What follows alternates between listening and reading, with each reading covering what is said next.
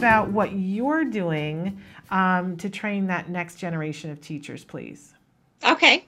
Well, we have a couple of ways that we've been doing this. The one that I want to talk about first is something that we're right in the middle of doing this summer, and that is for probably about 10 years now, maybe more than that.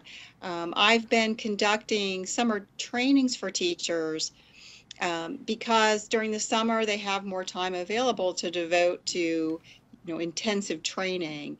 And what we have found is that teachers, they do get opportunities to get some training in autism and effective teaching strategies, but those trainings are typically limited to didactic workshops, and we all know that those typically aren't adequate to actually change skills in the classroom. And so our summer trainings are hands-on trainings that last 5 days, and they half of the day they directly work with students or young children while receiving feedback from me and my staff, who are typically graduate students in my behavior analysis program. And the other half of the day is spent in the discussion and the role play part of the training. So we use behavioral skills training, which has a whole lot of research behind it, showing that it's very effective for teaching people to implement behavioral procedures. And we focus on teaching strategies that are based on applied behavior analysis. Very few teachers get this type of hands-on training while they're actually training to be teachers. And then of course once they're in the classroom, they don't get that much training.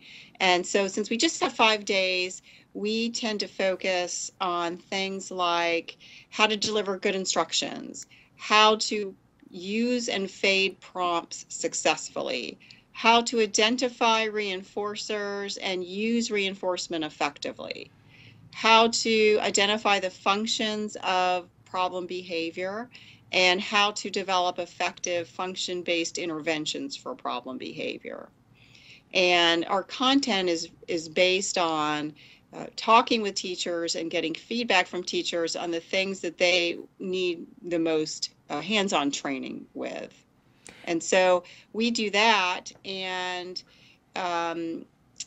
the rest of the year, I have graduate students who provide consultation in school districts where teachers will refer specific students, either because they're engaging in problem behavior in the classroom or because they're just not making progress in the classroom.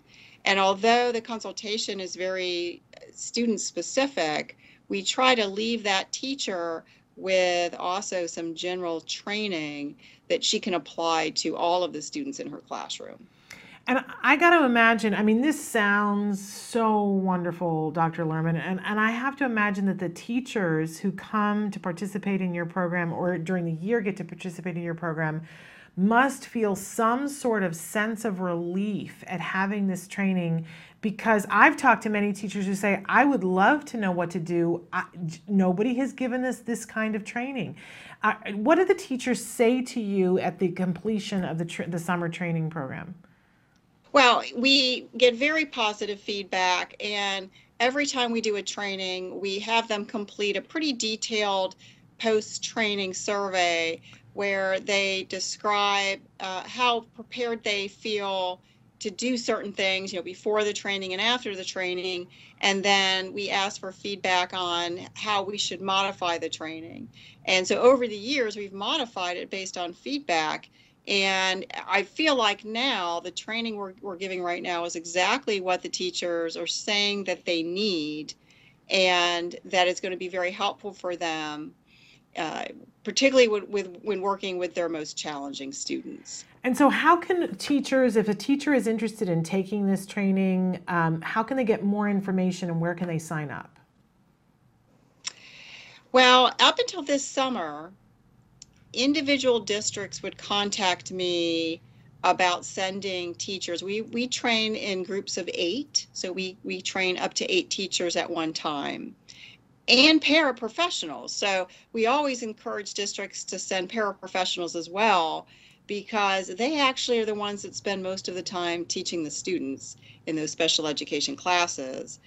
And but they're the ones that are least likely to get any training. Yeah. So we always encourage districts to do that.